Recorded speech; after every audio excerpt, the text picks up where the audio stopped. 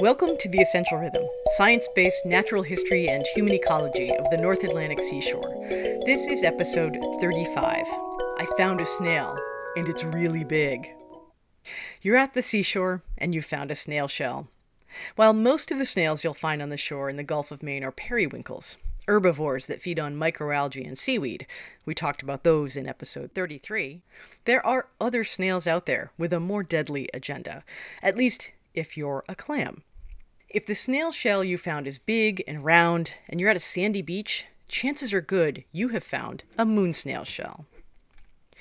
Moon snails, or moon shells as they're sometimes known, are large subtidal snails that inhabit sand or mudflats. Because they spend most of their time below the high tide line, you probably won't find a live one unless you're out at a very low tide, are exploring a mudflat, or are just lucky. It's much more likely that you would find a shell washed up on the beach. Moon snail shells are large and round with smooth whorls and a relatively flat spire, and are reminiscent of a full moon. Flip the shell over and look for a prominent umbilicus. Yes, moon snails have a belly button, but not for the same purpose as ours. As the shell grows, it forms spiral whorls around a central axis. When the inner edges of the whorls grow tightly together, it forms a solid axis, called a columella. In some snails, like the moon snails, the inner edges of the whorls are less tightly bonded, and this results in a hollow space in the central axis of the shell. The umbilicus is the opening to this, and it really does look like a belly button. If you are lucky enough to find a living moon snail, you might find it in one of two states. The first being completely withdrawn and closed up.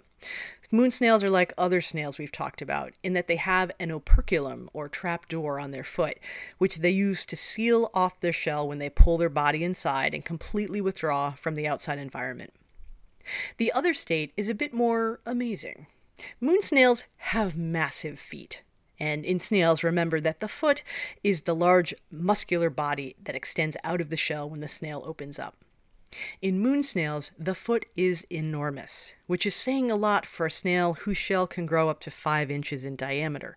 The foot can be twice that, and typically extends out and around the shell, sometimes almost entirely covering it. It can look like the shell is being smothered by its own foot. The purpose of this massive foot is twofold. The snail uses it to plow through soft sediment, mud, sand, or a mix, as it hunts for prey, various shellfish, in the sediment. When it does find a clam, the foot completely encompasses the unlucky bivalve, holding it in place while the radula and accessory boring organ, introduced in episodes 33 and 34, go to work and drill through the clamshell. You can tell that a moon snail has been at work on a clamshell by the bore hole it leaves behind. Moon snails typically bore into clams at the umbo, the part of the clamshell right above the hinge. The hole has a distinct bevel to it. It will be wider on the outside edge and slightly narrower on the inside edge, the result of the interaction between the radula and the accessory boring organ.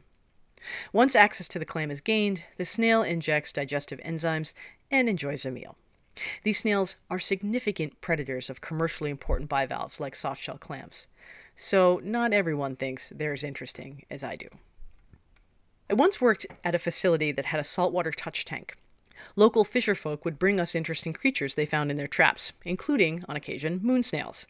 These snails became the favorite animals of many of our regular juvenile visitors due to another characteristic of theirs. Sliding through mud and sand requires lubrication, and moon snails generate huge amounts of mucus to get this job done. Hold one whose foot is out of the shell for very long, and you will find your hands covered in slimy mucus in no time. They also use that mucus to bind grains of sand into an elaborate structure to protect their eggs, called a sand collar, because it looks a bit like an old-fashioned collar, or, for more modern folks, the bell of a toilet plunger. If you're lucky enough to have a sand beach to explore this summer, look to see if you can find any sand collars, or clamshells with the characteristic beveled drill hole. Maybe you'll hit the jackpot at low tide and find a living moon snail. For each of these animals, remember that you are visiting their home, so please, behave accordingly. This has been episode 35 of The Essential Rhythm, written and produced by me, Sarah O'Malley. Check out photos of moon snail shells and their prey on our Instagram. Search @The Essential Rhythm. The theme music is Lightstream by the artist Sid Hartha, used by permission through Creative Commons. Thanks for listening, and join us next week.